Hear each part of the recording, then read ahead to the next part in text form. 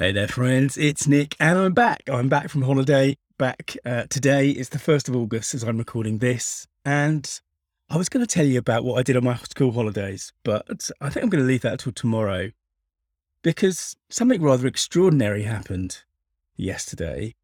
Just over a year ago, I was talking about the the final of what was actually the Euro 2020 Cup between England and Italy. And for the first time in ages, we were in a final, and there was actually a chance that we would actually take home a cup. And of course, that ended in tragedy.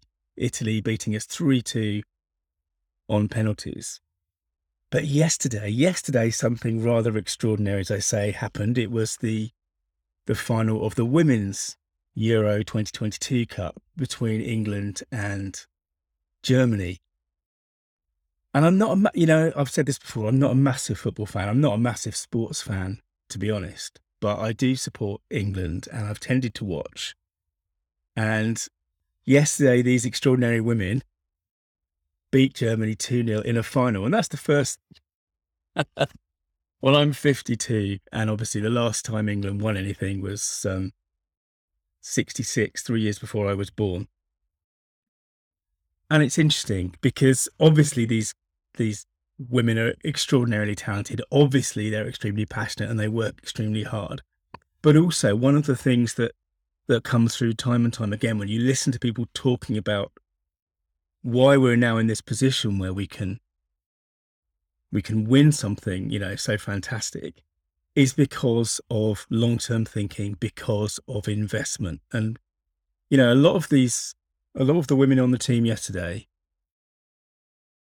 they began playing football not because of the system that we have in place in England, but despite it. They wanted to play, they wanted to be out there on the pitch, even though when they started, there weren't girls' teams. There wasn't a lot of grassroots support. And someone somewhere, I don't know who it is, but I've heard 10 years ago, 12 years ago, the FA in the UK, which is the Football Association in the UK, actually started investing in women's football. Someone started to take a long-term view, and yesterday's result is a fantastic, personal and team achievement for all of those girls and the people and the manager and the team behind them. It's extraordinary.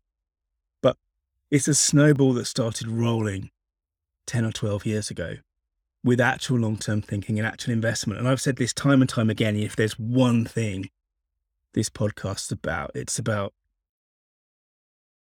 this idea of long-term thinking, of keeping at something, of, marginal gains over time, of taking that snowball, starting it small and rolling it down the hill and it getting bigger and bigger and bigger. And yesterday, the Lionesses roared, and it's extraordinary. I mean, it was pretty wonderful, actually, to see all of the women in the stadium, the fans, the female fans of football in the stadium, and just to think about all the kids, all the girls in particular, but all of the kids who will go out and be on the football fields tomorrow, not only because they want to be, but believing actually that there is a path for them if they have talent, they work hard and they enjoy themselves and all of that kind of stuff. And it's an extraordinary thing. And after last year's tragedy, I couldn't let it go without putting a podcast about it together, because